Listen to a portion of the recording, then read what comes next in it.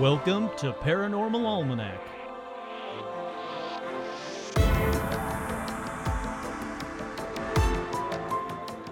With your host, Kurt Sandvig.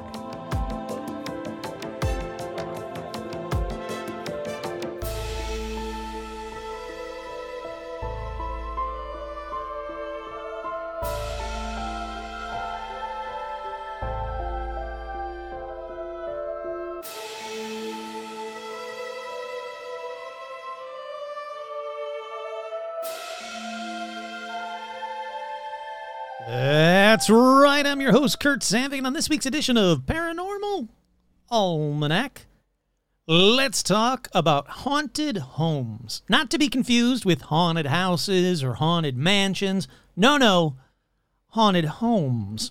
But first, as always, we got some shout-outs. Shout-outs going out to Lori. Hi, hey, howdy, hi, welcome. Get me your address for your shirt and any ideas for shows, I will add them to the list. We also have shout-outs going out to Alec, Roger Funk, which I immediately wanted to see. We got the funk, got all about that funk, but I'm sure he's heard that a billion times, so I won't. Come on up, Rum. I'm doing the shout-outs. Hi, sweetheart. How are you? We also have shout-outs to Kimberly, Adam, hey, howdy, hi. Karen, Ethan, Sylvester, Duran, Nikki Loves James, Cobalt Slayer 42, Lori, Alicia, Rebecca, Esteban, Orlando, Steve, and Steven Scher. I just got a letter from Nico Scher, and I have not opened it yet. I haven't had a chance, but I just got it in the mail finally. Thank you so much. I love your letters, by the way. Jane Ann, Jennifer Heather G, your friendly neighborhood skinwalker, Zuzus, what's it? Paula Cassidy Bishop, I believe it was just your birthday. Hey, howdy, hi, happy birthday.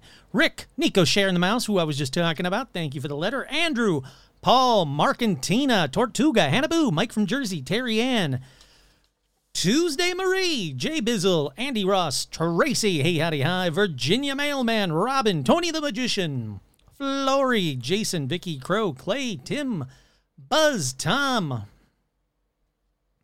Lobita Works, Glacier Maine, Isabel, Jen, Stacy, Tamara, Amber, Gary, Tracy, Matthew, Sandy, Kelly, Joe, my grand's crypto. Much better than my dad's crypto. Much better than my crypto. My grand's crypto. Menace the Beast, Kick-Ass Magic Robot Webcomic, Lionel, Sandy, Paige, Couch, Bentman 666, Deborah, Nezhead, Andrew, Tasha, Scott, Andrea, Devin, Melody, Spencer, Ricardo, Vicky, Christopher, Vanessa, Marisol, Liam, Izzard Breath, Dusty, Roger, Michael, Bill, Dustin, Terminal Animal, Alicia, Derek, Becca, Jake, Charlotte and the Beasties, Joshua, Alexis, Jen, Voidtech, Elizabeth. Oh, interesting. These are all the patrons, not just the regular ones. Patreon is changed this stuff. So guess what? If you're ever a patron, you're about to get a shout out from Beyond the Grave. Connor, Steve, Sherry, Alexia, Art Muffin, Maury, Trudy, Tim Bentley. Hey, wait a minute. Happy birthday to the one, the only Tim. Happy birthday, Tim. East Clintwood, Justin, Kenneth, Pidubadaby2, Ricky Ricardo, not just Ricardo, but Ricky Ricardo, the Croatian sensation, Julia, Danger Duck, Jasmine, Ian, Eric, Brandon, Showtime G, Tanya, Jen, Alexandra, Simon, Eek, Jennifer, George, Connie, Seth, Christine, Zozo the Demon, Hayden, Cindy, Kim, Adam, Karen, Casey, Ashley, Krista, Nick, Harry, Jaden Noah, Erie the Cat, Fran, DNA to... Oh, my goodness, this is too many people. DNA to Jen, Wagner, Steven, Carolyn the Conspirist. Yeah, I like that one. What's that? Loki. Lorelei, Mickey, Anthony, Carey, Ezra, Robin, Will, Carey, Trucker Jim, Kelly Hines, Lauren, Carey, Bill, Russell, Tanya, Brett, Donald, Joe, Chris, Brendan, Jared, Lorraine, Joanne, Isabel, Mildog, Jeff B, Isabel again, Audra, Kimberly, Dorian, Cindy, Bob, Jade, Paige, Laura, Damian, Sean Bishop, hey, howdy, hi, Jeff, Andrew, Cole, Stacy, Monsters, Catherine, Paula, Cassidy, Bishop again, Sunny, Alicia, Drake, Ariel, Jerry, oh my goodness, Leo, Peaches the Cat, Scouston, Milo, Devin, Kyle, Rachel, Lindsay, E.T., Reed, Nick, Tree, Aaron, Joshua, Erica, Harvey, Matthews, Jason, John, Brody, Jennifer, Simon, Jamie, Megan, Madison, Sage, Jason, Kelly, Kelsey, Richard, Matt, Aaron, Fabian, Aaron, Kenny, Jared, Amy, Jeff T, Harley, Lionel, Jenny, Tosh, Tash, Logan, Jonathan, Suzanne, Joe, Assless Chaps. All right. Lawrence, Melissa, Kyle, Joshua, Vincente. Keeping going here, people. N. Caballero, Judy, Rosa, Shelly, Lauren, Lily, the Lauren Strong, that is. Hey, howdy, hi. Keith, Troy, Veronica, Nick, Autumn, J. Mark, Manning, Robot Trav, Sarah, Amber, Carolyn, Martin, Jade, Jory, the Dungeon Master next door, Jade, Rodney, Nashi, Michaela, Jeff, Lash, Megan, Sarah, Subliminal Cyanide, Heidi, Rich, Kira, Rachel, Lindsay, Black Dahlia, Pablo, Shani, Chuck, Maggie, Jeff, Laura, Ruth, Kat, Anthony, Todd, Jamie, Elijah Hendrickson, Dan, Edgar, Angie, Matt, Dill, Laura Pitts, Gamer Fan, and Alan David. Oh, wow. All right. Patron throwing me for a loop. A whole lot of patrons getting shouted out there, but you know what? Fuck it. I like that. If you were ever a patron, you just got shouted out, and thank you oh so much for your support. Because of your support, you might be saying, hey, Kurt, what'd you do with your Patreon money this past couple of months? You haven't talked about it. Well, I finally got it in, so now I can talk about it. I got a couple of new equipment, pieces of equipment for paranormal investigations, including a thermal IR detector. It's a really neat piece of equipment. Yes, I know I said I was going to post a video on Facebook. I tried. For like 2 days straight, I tried. I'm going to do a Facebook Live after this and show you all of the equipment, including the new stuff, including the IR detector, thermal detector, which is a very neat piece of equipment. And I also got a Ovilus device. Patrons, I uploaded 3 videos from a secret special location just for you guys, which shows me playing with 3 of the new things, because the other new thing I got was I got a new REM pod. Not just any REM pod, though. This is a REM pod that looks like a dog stuffed animal plushie kind of a thing, which I think will be very essential for some upcoming paranormal investigations. I'm excited for you guys to see those. But I'll do a Facebook Live after this episode, and I'll show you some of the new stuff that I got. So thank you to the patrons. Also, speaking of thank yous, someone sent me a Ouija board in the mail, because you can send me stuff in the mail. I'll hold on. Let me get my address, because I never remember it. Something like that.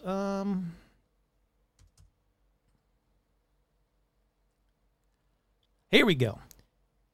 No, that's not it. The hell is my... Oh, that's inverted. Here we go. No, that's not it either. All right, I'll try and get you the address. Don't worry. I can find part of it, but I can't find all of it.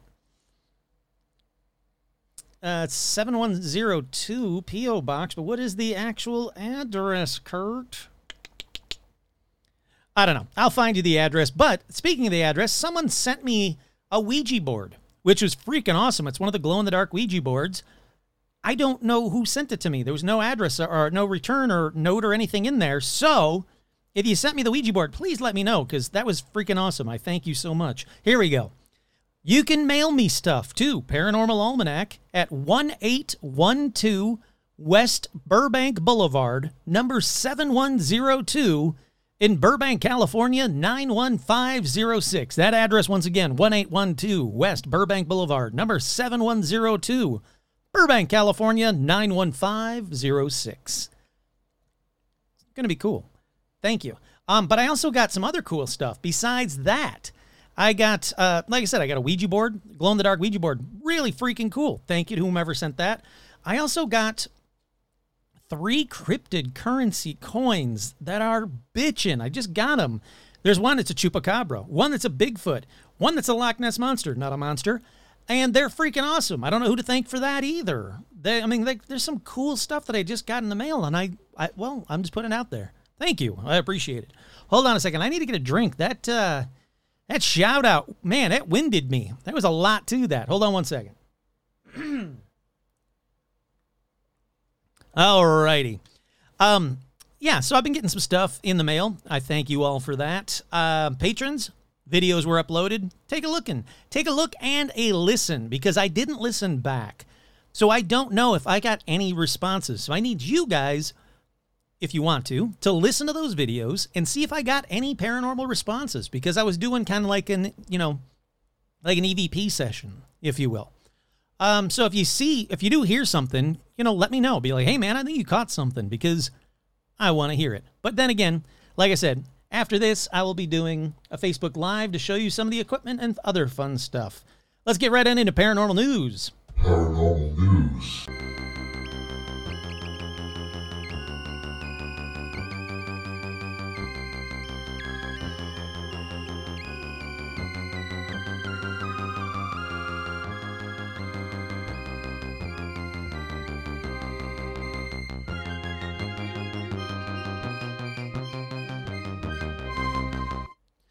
Alrighty, the first story in paranormal news. UFO hotspots include active war zones and cities hit by atomic bombs, according to the map. There's a concentrated number of UFO sightings in Japanese cities linked to nuclear activity and active Middle East war zones, according to the Department of Defense. That includes Hiroshima and Nagasaki, in the Middle East as well. There was a similar object called the Mosul Orb that was recorded by American spy planes over Mosul, Iraq in 2016. Almost nothing is known about either of the incidents, they say, but a heat map of concentrated UFO sightings was originally released during an April congressional hearing by the All-Domain Anomaly Resolution Office, or AARO, and there's no explanation to any of them. They said this map is a cool little hotspot. It was very neat, but they said it's going to be virtually impossible to fully identify that just based off of the video, what things are, why these hotspots are on the maps, why these things are anomalous. There's a lot to go over, but there is a new website that we can actually go to that the government is posting a lot of this stuff, including the maps. And they said if you go over to the website and take a look, you'll find out all the information that the government wants you to know. I'll believe it when I see it. Let's see. Speaking of that website, the U.S. Department of Defense has launched a website intended to be a one-stop shop for publicly available information on unidentified anomalous phenomena. That is aaro.mil, A-A-R-O dot M as in Mary, I, L as in Larry. So, yeah, there's a lot to it. Take a look at it. They said they're going to add a whole lot more to it. And let's see. Let's see what happens. Up next in paranormal news, a secret memo raises more questions about UFO shoot-downs over Alaska and Canada. Now, you guys remember that spy balloon that was like just floating over the country, and finally they were like, fuck it, let's shoot it down. And they shot it down. It was like a Chinese spy balloon. Well, around that time, there were 3 unidentified objects in 3 days over Alaska, the Yukon, and over Michigan, Lake Huron to be exact. Let's see. Minister Justin Trudeau received a secret memo laying out how the Canadian government was responding to the February 11th Yukon incident. In addition, it stated the full exploitation of whatever the U.S. Air Force shot down over the waters of Alaska on February 10th had, quote, not yet been completed. Reports a few days later stated that the U.S. had called off the search for wreckage of the downed object. Clearly, there was something going on, because it wasn't something as simple as, look, we got all your stupid little wreckage from your Chinese spy balloon. There was more to it, they said. It says, let's see. The object the memo identified as UAP number 23, meaning that it was the 23rd unidentified radar track by NORAD over North America at that point in the year, that was classified as, quote, a UAP, did rise to a higher level of concern given that it was shot down. The memo stated that the function, method of propulsion, or affiliation to any nation and state of the unidentified flying object shot down by a U.S. Air Force F-22 Raptor on February 11th, quote, remains unverified. It is unknown whether it poses any armed threat or has intelligence collection capabilities. The memo also pointed out the Canadian Air Force was leading an aviation search to find the downed object, and there was, quote, scant hope that it would be found. The mountainous terrain, existing snow cover, and expected new snowfall make the prospect of recovery unlikely. So what was it? Was it just another spy balloon? Was it someone's, big balloon that they put out there, like high school balloon for science experiments? No idea. And we probably will never know, because even if they come, 6 months from now, if they find that crappy little weather balloon, nobody's going to believe that's what they really shot down. Alrighty, up next in paranormal news, another Amelia Earhart story? Well, sort of. I was really excited. I was hoping that Tiger, the company that's been searching for Amelia Earhart, was going to have another update, and they don't really. Well, let me just read it to you. I'm going to skip all that stuff. You know where she went down. They're checking around Nikamaruru, which I believe, as well as they do, that is where she went down. The plane went down, and where they'll find pieces of the plane, because there were distress radio calls from that island right after the crash. There's a lot of theories that they landed on the coral reef right by the island, and then the plane, the tide slowly took the plane out, and that they didn't have any food, so they died on the island. Giant crabs came and scavenged all the bones, all that fun stuff. But there was a piece of metal debris that washed up on the island in 1991 that a lot of people were like, boom, that's it. That's a piece of the Electra itself.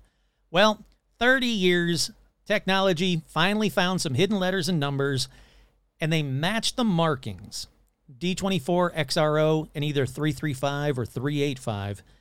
Well, it doesn't match to the Electra, but it did match to a downed Douglas C-47 World War II aircraft. But Tiger says 2009, there's a photo that they think might have a piece of Amelia Earhart's plane on it. That's right. The similarity to an engine cowling and prop shaft was not noticed until years later of this photo. The exact location was not noted at the time, which meant attempts to relocate the object were unsuccessful so far. But they're still going. They believe that the plane, like I said, kind of floated off and then went down, and really went down far. But Tiger still maintains that Nikamaruru Island is still their best hope to find it. Like I said, they had those distress calls that were heard coming from that area. Navy searchers at the time saw recent habitation on the island, but they didn't investigate it, unfortunately, because they thought people lived on the island, which nobody had. Had the Navy just went to the island, they could have found a probably really wounded Amelia Earhart and Noonan. Sad, but I still think they're going to end up finding the engine or some big bulky part of the plane down at the ocean floor. Alrighty, up next, remembering Sidney Zipkin. He's the security guard who swore he saw a UFO in a Churchville park. Official Washington recently gave photos. Oh, I see what they're saying. Washington recently gave, they don't need the word official at the beginning. Washington recently gave UFOs, unidentified aerial phenomena, the blessing of a congressional, you don't need to hear about this. Let's see. The point of this is that they're saying, had he still been alive, Sidney Zipkin of Rochester might have demanded a seat at the witness table, because on Monday, July 31st, 1967 at 10:15 p.m., Sidney came upon a flying saucer and two small aliens in a Churchville park just outside of Rochester, New York. The extraterrestrial encounter was 56 years ago. What day was this? August 4th. And it made the news.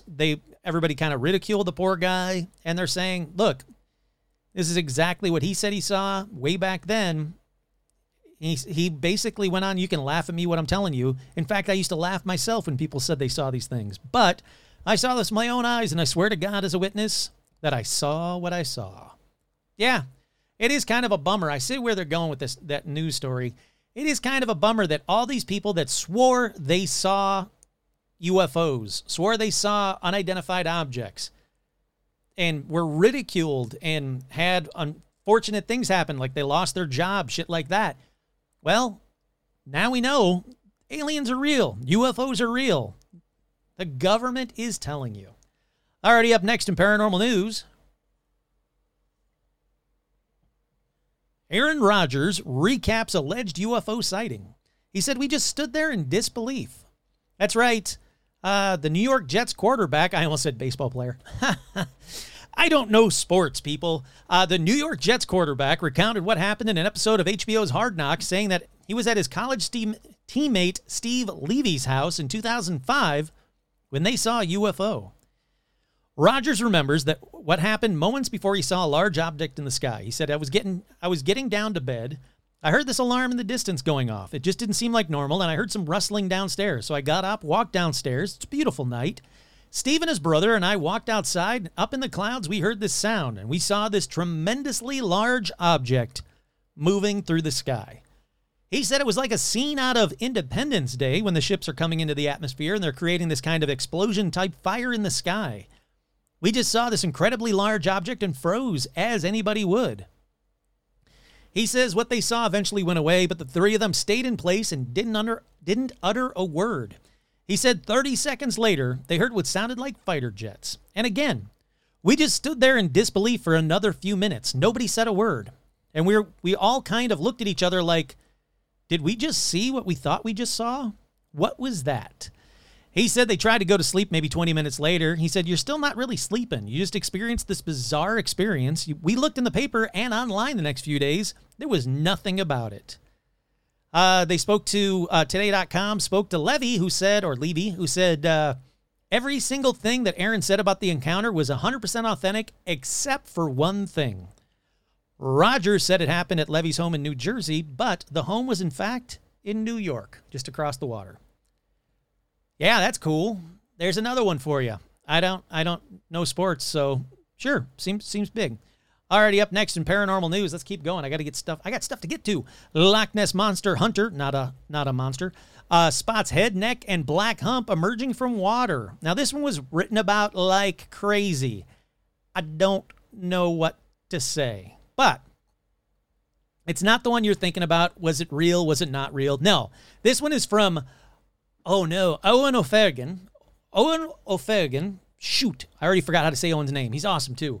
He said he was watching the water via webcam when he spotted what could well be the Loch Ness Monster surfacing in the distance. The portion of the creature that appeared out of the water first looked like the head and neck of something big. When this upper portion of its body submerged, a long black object appeared. It could have easily been, it could have easily been 8 feet long. Immediately, the black, round, hump-like shape rolled over, whale-like in the water, and submerged. Way to go, Owen! You made another episode of Paranormal Almanac, and my God, man, I thought he was cool before I talked to him. Man, he was cool. If you haven't listened to that episode, I highly recommend you go and listen to that episode, because hearing it from the man himself, not Ian O'Fadigan like I called him, it's Owen O'Fagan, I believe. He's freaking cool, people. I really dig him. I can't wait to have him back on the show. Alrighty, up next, paranormal news. Let's stick with Nessie for a minute. The moment AC/DC's Brian Johnson tried to find the Loch Ness Monster, not a monster, with fireworks. Let's see. I recently had a plumber come around to fix some stuff in the boiler. Upon hearing that I was a music journalist, he told me about his young apprentice, and about ACD's growling frontman Brian Johnson. The young lad had no idea who Johnson was. When they were working on his palatial pad, he mistook the casually dressed rocker wandering down the drive for the groundskeeper. Okay, let's get to the boom. Yeah, okay, great. Alrighty. One of Brian's stories that he told this plumber was that he went hunting for the Loch Ness Monster. He said, we both had these Land Rovers, and we'd taken them for a trip around Scotland. Malcolm loved his fireworks, and he'd taken a big box with him. One night, we were 4 sheets to the wind and staying at this hotel right on the side of the loch. Mal said, come on, let's go find the Loch Ness Monster. I've got fireworks, and it might attract it. They waded in. There we were, going straight into the water in our shoes up to our knees, and it was freezing. Mal had a drink in one hand, a box of fireworks in the other, and was trying to set fire to the loch. We were just howling. By the time we got back to our wives, we had straw in our hair. We were covered in mud. What a night. It was nights just like that when you thought, how daft and fun was that? Yeah, that is cool. They didn't obviously catch him or burn Nessie, thankfully. So with that, let's move on. I got to keep going. I'm burning daylight here. Whitehall, New York. Do you live near it? Do you live in it? Do you want to go to it? Well, if you do, you should go to Whitehall, New York Sasquatch Festival and Calling Contest, September 30th, 2023. They'll have vendors, food, artifacts, authors, games, music, beer gardens, and more. at the Skeensboro Park, 10 a.m. to 6 p.m., September 30th. That's cool. That's way cool. I'd like to go. I'd like to be invited to one of those. Maybe one day people will start paying attention to me. Damn it. No, I'm just kidding. It's fine. Up next in paranormal news, animal expert believes they solved UK big cat sightings. That's right. If you've been listening to the news or watching the news or checking the news or going online at all, I'm sure you've seen there's been more sightings of big cats in the UK where there aren't supposed to be, where they say they don't exist, where I believe they do. Well, they said it's not really a black panther. Bullshit. I've seen that photo. That's a black panther. That's a black panther. But he says people have been seeing the super rare melanistic fox. She told the outlet there are over 400 black foxes roaming the streets and countrysides. If somebody believes they've seen a big cat, more often than it's going to be just a more regular animal. If they're adamant they've seen a big cat, it's a high chance it might be a fox instead. Or if you look at the photos, that's a black panther, not a fox. So I disagree with you. And because it's my show, I'm moving on to the next story. Alrighty, I haven't watched this video yet, but 2 Loch Ness monsters spotted on webcam? Well, now it's my time. It's from Owen, so I already believe him. Oh, this is the one he actually sent me. I have seen this video. He actually sent this to me after the interview, and fuck yeah, it is. I don't know if it's too big. I don't know if it's 2 Loch Ness monsters or 2 big humps from a Loch Ness monster, but I didn't realize that was his video. Way to go. Oh, yeah. Hell yeah, dude. You are 100% on board. Finally, in paranormal news, mystery creature filmed by security system frightens homeowners. All right, I haven't watched this video yet. I thought it was a human hand, and I'm like, hold on, let me watch it again. It was quite the wake-up call for this Lehigh Acres family. All right, stop. I'm 7 seconds into it. They just show it on camera. It's a toad. It's a toad that walks over the camera. I don't need to find that out that I'm right because I know it's a toad. I can tell it. All righty, with that, let's keep going on. Let's take a quick break. We'll be right back with more Paranormal Almanac.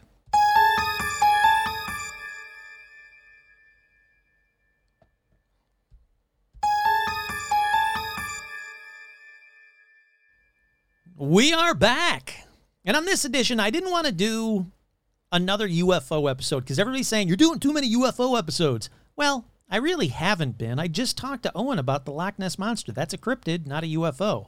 So, I personally don't think I've been doing too many UFO episodes, but since people said that, I said, fine. And I went through my little list of stories, and I went, oh, here you go. Let's talk about haunted homes in the United States. Now, eventually, I will talk about a haunted home in each state. So, I don't know. Keep track. Make a list. I don't know what. Let's see how I do. That's what I'm saying. All right, for this first one, though, we go to New York, which right now, I would love to go to New York. It is 90 degrees at 6 p.m. right now. It's flipping hot. It was 105 when I went to go get a soda earlier today. It's stupid hot out. So yeah, I want to go to New York. I want to go to Manhattan right now, but I can't. So I guess let me push this magical button and let's go to New York virtually. We go to 14 West 10th Street in Greenwich Village. That's in Manhattan, in case you guys didn't know that, where pretty much all of these stories, except for I think one, are in Manhattan. Yeah, I think all but one are in Manhattan. Let's go to a 4-story brownstone. That, fun fact, when it was constructed in the 1850s in the Washington Square Park area of New York City, well, the park was known for being a burial ground where human remains and remnants of wood coffins and headstones were dug up because people just kind of forgot about tiny little cemeteries and they were building up Manhattan so quickly. Now, I don't know how many new listeners I have, but let me just tell you, building a house, a building of any kind really, on human remains and remnants of wood coffins and headstones, this is bad. Like, I'm talking Poltergeist movie bad. So, if you're building a new home and you dig it up to build the new home, you're digging up the ground, and you find human remains and or headstones and shit like that, just pour gasoline everywhere, light it, and walk away. You're never going to live there. You're never going to be happy there. Don't live there. Don't make a house there.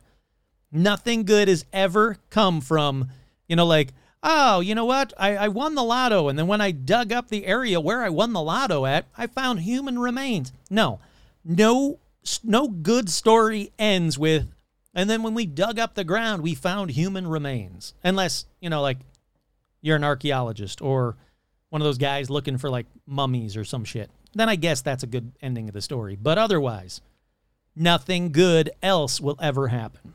Alrighty, back to this brownstone home, which is now nicknamed the House of Death. Kurt here, also a red flag. If you're going to buy a house on Zillow and it says, this home is known as the House of Death. Nope. Don't save it on Zillow. You can send it to me and I'll talk about it, but don't buy it is what I'm saying. Don't go and see it. Don't put a down payment out. It's just going to be bad. So this House of Death was the residence of many of New York's high society, including James Borman Johnson and his wife. I didn't know who he was either. I had to look it up. He was one of the founders of the Metropolitan Underground Railroad and the Broadway Underground Railroad. So subways, I guess? I don't know. I don't know why that was such a big deal, but everybody was like, ooh, James Borman Johnson lived here. Okay, cool. For me, the first recorded incident of, well, it's actually not death, but just bad luck. It happened at this location in 1897 when cycling celebrity Fred H. Andrew had just moved into the brownstone. All right, I'm just going to read you a very brief piece about this from the newspaper at the time. New York Times, August 9th, 1897. Andrew had a moment of, quote, reckless bicycle riding that caused him to hit a boy around 8 years old. The boy suffered a broken leg, and Andrew was subsequently arrested. That's it. Not he was riding the bicycle so fast that he went, like, split the boy in half, and the boy's, half of the bodies are seen today. No. He hit a kid riding his bicycle, and the kid broke a leg. Doesn't seem so bad yet. So far, it's just the house of bad bicycling. But next up at the same location, Mark Twain. That's right, the Mark Twain, Samuel Clemens himself. He lived in the house for 1 year. Now, he was a well-known skeptic, but he said, he supposedly wrote of the paranormal experiences he had in his new home. He said one evening he witnessed a large piece of wood kindling move in the air all by itself. Thinking that the wood was being moved by a rat, you said it was moving by itself. You can't see a rat? He said that the rat must have had some use for the wood. Well, he shot it with his gun. Which, Kurt here, I got to imagine was a little extreme even back then. I mean, I get that it's not like nowadays if you just shoot off a gun in New York, but even back then, I can't imagine you can just start shooting a gun off in a tiny brownstone. I don't know. It seems bad is what I'm saying. He said, the wood suddenly fell to the ground, surrounded by a few drops of blood. Did Mark Twain shoot a ghost? I mean, I don't know, but I think I should say don't fucking shoot ghosts, Mark Twain. I don't know. Perhaps because he shot a ghost, since I have no idea how it works, the ghost of Mark Twain is seen here to this day. He's seen marching around and walking up and down the stairs. So if he did shoot a ghost, and now he's ghost roommates with that ghost, that's gotta be awkward. Like the ghost was like, hey man, I was just like trying to tell you I was around, so I lifted up a piece of, and then you shot me. Also, people are really calm about the fact that he didn't find a rat. There was just some blood. Ghosts bleed? I don't know. There's a lot to that story, but yet there isn't. Let's see. Let's keep going on. One woman who had just moved into the building with her daughter in the 1930s It was split into condos at this time. She said she walked into a room to see, yep, Mark Twain's ghost perched on a window seat. He nonchalantly approached the mom and daughter saying, "My name is Clemens, and I has a problem here I gotta settle." He then disappeared moments later into thin air. Notice, she didn't immediately shoot him. So, how about we don't? From the 30s, we go to the 1950s. When Jan Bryant Bartell, her husband, and her daughter rented a spacious apartment on the top floor of, well, this building. It's what I'm talking about right now. This was in 1957. She was an off-Broadway actress and a poet. She was also a self-proclaimed psychic.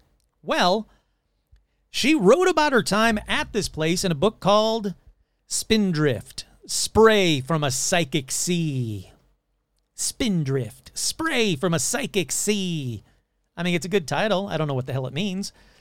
So, anyhow, the apartment she moved into once housed the servants of the building, and she said from the very first week, she saw, quote, a monstrous moving shadow, which would often follow her around the apartment. One time, she said she saw a ghostly figure of a man standing in a hall. Bravely, she reached out and tried to touch whatever she was seeing. She felt something, but nothing like she had ever felt before, she said. In her book, she describes it as, here we go, it's going to get wordy, a substance without substance, chilly, damp, diaphanous as marsh mist or a cloud of ether. I could feel my fingers freeze at the tips. They were numb, and yet they tingled. In the split second between contact and recoil, the scent came. Fragile and languorous, and sweet, unbearably, cloyingly sweet. So basically, she touched it, it was cold, then she got a weird scent. She would also find food that she hadn't purchased on her table, and it was rotting like it had been sitting there for weeks. She said that happened more than once. Also, her little dog would often snap and bark at nothing as if it was being tormented in the place. Then things got worse, and worse, and worse again, so bad that she called self-appointed psychic and ghost hunter Hans Holzer. I did an episode about Hans Holzer. If you don't remember him, here's a little backstory real quick on Hans Holzer. He investigated the Amityville Horror House with Ethel Johnson Myers in 1977. Boom, there you go. All right, so Hans Holzer comes by, and he's trying to get the activity to quiet down in the apartment, and he's like, nope, it's not quieting down. The New York Post at the time said, the strange occurrences started out small. A sound of footsteps following her up the stairs, a brush against the back of her neck, even when her hair was tied up, a strange rotting smell that would seemingly come and go like wispy smoke. Then, things got darker. Shadows that no light would touch, a mysterious chair. Their dog would snarl and growl at as if it contained some invisible enemy. All right, why is the chair mysterious? I get what they mean. Like, hey, there's this chair that the dog would snarl and growl at. But anyhow, then a phantom, shriveled grape that appeared in the dead center of a clean dinner plate, even though the couple hadn't bought grapes in months. She found furniture inexplicably moved from its usual place. The sound of crashing glass chased her around the building. Most unsettling, though, was the odors that appeared out of nowhere. One fragrant, like ancient perfume. The other, a rotting miasma that was offensive. Is there an ooh button? No. Nope, no ooh. Just imagine everybody just went, ooh, rotting miasma. Alrighty, so they ended up living there until the 70s, when the neighborhood got a little rough. New York was getting a little bit sketchy. So they moved their entire family up to a home in New Rochelle, New York. Okay, that's it for them. Still not a house of death. Come on, house of death. Start causing deaths is what I'm saying at this point. Next, a man named Dennis. That's all I could find out. He said he lived in the house for several years and that, yeah, he also experienced paranormal activity, such as lights going on and off, and, quote, little clips and visions of women in long gowns going from room to room. All right, that doesn't sound too bad. Now, Dennis was a photographer and a musician. He would often invite women to his apartment to photograph them. Creepy. He said on more than one occasion that women would run out upon seeing a woman in a long, flowing black dress followed by a cat. Okay, Dennis, why not get photographs of the woman ghost that was there? You had your camera out. You were trying to get this girl naked, and then this ghost girl. Take a picture of the ghost woman, Dennis. Next up is Joel Steinberg. All right, I looked this douchebag up, and he's a douchebag, basically. It's a valid description. He was a disbarred New York criminal defense attorney who, we actually might be getting to death stuff here. He attracted international media attention when he was convicted of manslaughter after he beat his adopted daughter to death in the building on November 1987. All right. I know I wanted some deaths from the House of Death, but not like that. That's a terrible death. Apparently, Joel tried. He tried crack. Basically, kids don't try crack. Kids don't do drugs, because Joel tried crack. And there's this woman named Hedda Nussbaum who also lived there. She was an author of children's books. She watched as Joel beat 6-year-old Lisa Steinberg to the ground, basically putting her in a coma where she died shortly after that. He got out of jail in 2004, so he did some time in jail. And as of 2006, he still maintains his innocence. From the New York Times article on the case on March 1989, Joel B. Steinberg was sentenced to 8 years to 25 years in state prison yesterday in the death of 6-year-old Lisa Steinberg, the girl he helped raise. The penalty was the maximum he could have received, and the judge said he would highly recommend against parole. Mr. Steinberg received the sentence without any sign of emotion, except for slumping slightly in resignation at what he knew was coming. Before the sentence was imposed, Mr. Steinberg, sounding like the lawyer he was until disbarment, addressed the bench, at first dispassionately, almost clinically, going over bits of evidence presented in trial, and then moving into a rambling monologue about Lisa's death and his role in her life. By the end, his voice was breaking, although he said he felt no remorse because he had not caused her death. He said, "I feel that pain every day. It's my loss. I'm a victim, as was everyone who knew Lisa." No, fuck this guy. You're not a victim. You beat a 6-year-old to death. A-hole. Back to the story. When police entered the home, they found Lisa beaten into unconsciousness. She died of a brain hemorrhage in the hospital 4 days later. Police also found another of Steinberg and Nussbaum's children, quote, tethered to a playpen by a length of rope. The clothing of the child and the mattress on which he was sitting were covered in urine. Fucking a-holes. Let's see. Leanne Renee Heiber, author of Eterna and Omega, wrote, tucked within a famed high-end real estate area where most of the gorgeous townhomes have stately stoops climbing to glorious first floors, 14 descends down below the sidewalk before you, as does the energy of the building, dropping off sharply. Just walking by it gave me a sinking, troubled, pressed, and fraught sense. The sense that the building is, in and of itself, a distinctively negative presence, and that something is deeply wrong here. She calls it a Manhattan version of Amityville. Okay. So, there's one murder, but if you look this place up, everyone online quotes as many as 22 ghosts in the building and 44 murders that happened at this address. Even that Jan Bartel woman, she wrote in her book, like a game of 10 little Indians, death began to occur in the house. The first to die was a dog, my own beloved Penelope. But within 24 hours, she was to learn of the death of the first human tenant. Whether by heart attacks, suicide, or murder, the deaths came in rapid succession. In terror, with 9 little Indians gone, the Bartells moved from Greenwich Village, but the haunting followed them. After the completion of the book, Jan Bartell became the 10th of the Little Indians. Okay, except she died in her house in New Rochelle, and I can't find any newspaper articles of a high number of deaths in this building. So, ultimately, yes, I think this is a haunted location. Sure, I'm with you on that one. But I think the numbers are the stuff of urban legends. There's only 10 apartments here, people, but there's 22 ghosts? That's over 2 ghosts per apartment. You would think this place would be like the #1 haunted location in the world, not just Manhattan. Like, hey, you don't believe in ghosts? Here, do me a favor. Go in this building for 2 seconds. Boom, 22 ghosts coming at your face. See?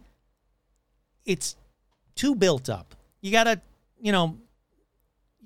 calm it down just a little bit, people. If there were newspaper articles about like mysterious deaths or a high number of deaths or whatever at this address, all right, maybe there's 22 ghosts. But there sure as shit weren't 44 murders that I could find that happened in this place. Also, I looked up the address on Zillow. There are a bunch of photos of the inside of the building, and I couldn't spot one ghost or even one dust orb even. I was trying. I was looking in all corners of all the photos.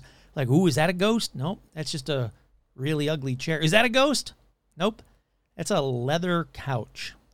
That's got to stick to you in the summer in Manhattan. I don't know. All I'm saying is I wanted the House of Death to have a lot more death. But let's keep moving on. Let's stick in Manhattan. And like I said, I think one in Brooklyn. I think the last one's in Brooklyn. And let's see if I can find a more haunted home than the, quote, #1 haunted home in Manhattan, the House of Death. Alrighty, for this next one on this episode, let's go to 57 West 57th Street. This is where, in 1922, Albert Champion, who, Kurt here, I can't believe he's also a cyclist. That's 2 cyclists in one episode, but he wasn't a reckless one, like that other dick. But his last name is Champion. That sound kind of familiar? It should, because he's also the inventor of the spark plug. Well, he married showgirl Edna Crawford. Even with all that spark plug fame, she cheats on him with Frenchman Charles Brazel. Cut to 5 years later. In 1927, Charles supposedly murdered, they say allegedly, it's not really allegedly, he murdered Albert in a Paris hotel. So Edna and Charles, they convinced the local authorities that, oh, no, Albert, he died of a weak heart. So, like, c'est la vie. They go back to New York with a shit ton of money.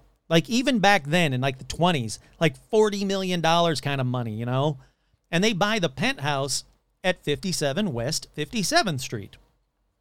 Shocker. Charles wasn't just a murderer. He also didn't trust Edna to be faithful. Gee, no idea why.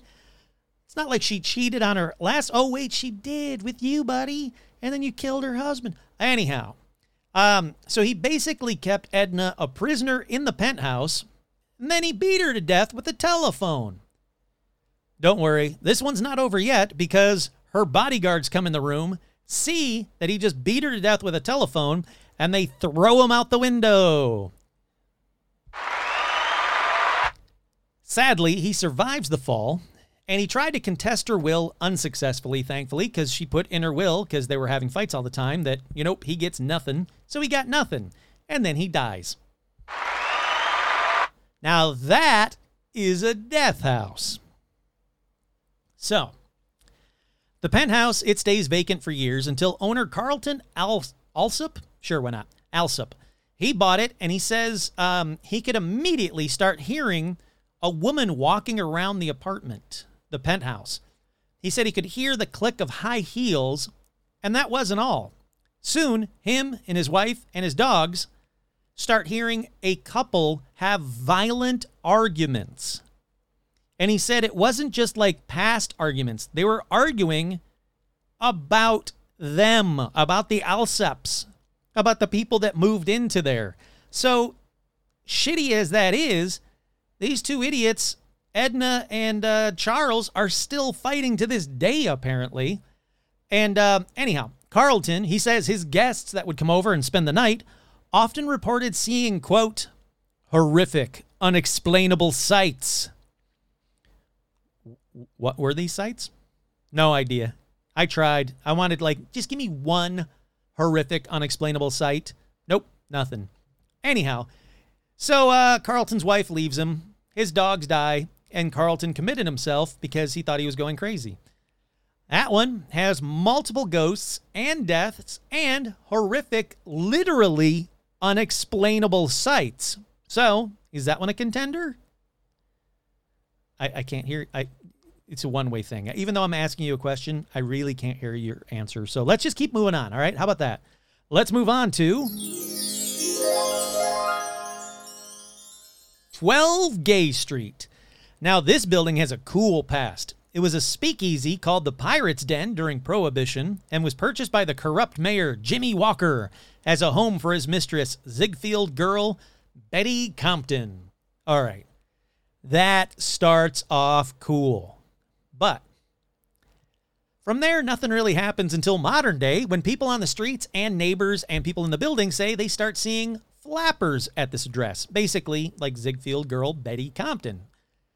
They start seeing women in 30s outfits, 20s outfits, whenever flappers outfits are. And also, they say they see the Gay Street Phantom. Also cool nickname. But the Gay Street Phantom is a, quote, dapper guy a dapper guy dressed in a cloak and top hat. All right. Short but sweet. I looked it up because I wanted more from this one. And then there's a bunch of stuff I can't verify, like this little story from a website. A medium, unnamed, was invited to the building to investigate its haunted past. During her visit, she sensed a distraught man accused of hiding a secret. He claimed to have been interrogated and tortured to death at the Pirates' Den. All right, that's cool. The only other cool thing I could find about this place was the guy that invented Howdy Doody, the doll Howdy Doody. He lived there with his family at a time. So, yeah, cool one. I don't know if that's top 5 most haunted places in Manhattan, but maybe. Let's move on to this next. Well, all right, so this next one isn't a house, but it is the Manhattan Well. This one's a real quick one. We go back to the winter of 1800 when the body of a young woman named, no way in hell I'm getting this name right, Julielma Sands, sure, why not? She was found at the bottom of the Manhattan Well at what is now 129 Spring Street. The trial was one of the great scandals of the 19th century New York, with Levi Weeks accused of her murder after he reportedly impregnated and promised to marry her. Kurt here, yeah, that fucker's guilty. He was acquitted, though, because he hired famous attorneys, including Aaron Burr and Alexander Hamilton. Hey, I know them from that musical.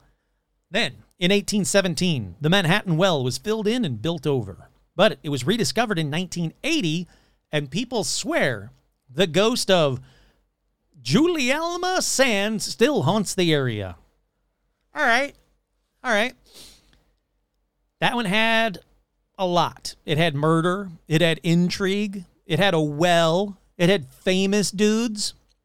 But I don't know. I'm going to say no, that's not the number one haunted location in Manhattan. So let's try this next one. For this next one, we go to 84th West 3rd Street. Now, this building is awesome. I'm a huge fan. In case you guys don't know this, I'm a huge fan of Ghostbusters. I built a proton pack with my good friend, Sean Bishop. I love Ghostbusters. Well, this place is a converted old fire station that, like Ghostbusters fire station looking kind of building that is now home to Anderson Cooper. right out of the gate, this one is a contender. It's got Ghostbuster kind of building. It's got Anderson Cooper. But let's get to the spoopy stuff. So, this building is apparently haunted by the ghost of Firefighter Schwartz, who hanged himself from the rafters after learning of his wife's infidelity in 1930. Over the years, firefighters have reported strange noises coming from the attic and have seen his hanging corpse. All right. Again, short but sweet, but it had death, infidelity, Anderson Cooper. I'm putting that as a contender just because of Anderson Cooper. All righty. Now we're down to the last one. As I said earlier, this last one is technically Brooklyn, not Manhattan. But I didn't want to end on the Anderson Cooper one. It was too short of a story. So I threw this one in here. Let's see how it ranks. It's the Lefferts Laidlaw House at 136 Clinton Avenue. It was built in 1840. Then, one December evening in 1878, resident Edward F. Smith reported hearing a knock at his door. So he goes to answer the door, and there's no one there. So he closes the door, but the knocking starts right back up. So he quickly opens the door because he's standing right there, and no one is there. But this time, the knocking doesn't stop. He's hearing knocking on his door that his hand is holding the door, handle to. There's nobody there knocking. If that wasn't bad enough for him, the back doors and the windows started to violently rattle and bang. So he freaks out. Kurt here, rightfully so. I would too. He calls the cops. Cool, sure, why not? Because I guess Mark Twain wasn't around to start shooting up the place. And the police get there, and they made multiple officers stand out front while they check the place for intruders. That's when a brick comes smashing through the dining room window, despite the fact that multiple officers were standing right outside that window and no one else was out there, and they didn't see a brick. Then, the New York Times later on reported on the incidents, which caused a bunch of amateur ghost hunters to hold seances on the sidewalk outside his house, which Edward F. Smith did not like. He said, "They won't get in here. We consider ourselves perfectly able to take care of any ghost that comes along." Kurt here, except you didn't. You called the cops. So maybe let a couple of them take have them come in the house and take a couple of bricks to the heads, or stay outside the house and take a couple of bricks to the heads instead of you. Listen, if you're in a house and you call the police because there's paranormal activity and the paranormal activity goes up and you get a bunch of people that want to come and investigate for you, let them investigate. What, are they going to make it worse? Chances are, no. Maybe the ghost will get pissed at them and follow them home or take them out. You don't like them anyway. Let paranormal investigators investigate the paranormal. Okay? All right? All right, so there you go. That's the most haunted place, most haunted places in Manhattan that I could find. But here's my question to you. I know I missed some. There must be some that I missed. Now, I've talked about other haunted locations in Manhattan. Don't get me wrong. There's a bunch of theaters and churches and shit like that I've talked about in the past. But were there any residents or other wells? Sure, let's throw another well in there. Are there any residents in New York that is the most haunted place in New York? Or if you're like, I don't know, I don't live in New York. I don't want to do that kind of homework. Which of these from this list is the most haunted one?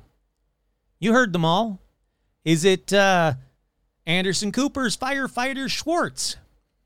Is it the guy that got a brick through his window? Is it a well? Is it the speakeasy, the Pirate's Den?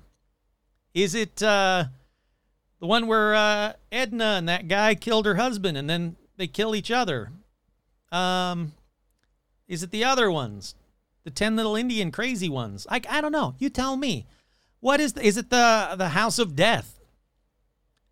which is the most haunted location from this list, in your opinion? Also, do you guys want, here's another question. Do you guys want me to continue to find the most haunted home in all 50 states? Is that something you even want to hear? I mean, I hope so, because I thought it'd be a cool idea. I think it's a cool idea. So let me know what you guys think. Yeah, for those who are listening to this live, I don't know how you are. That's incredible, but I'm about to do a Facebook Live, so I guess come out of hiding and do it with me. Once again, I'm your host, Kurt Sandvik, and this has been another edition of Paranormal Almanac.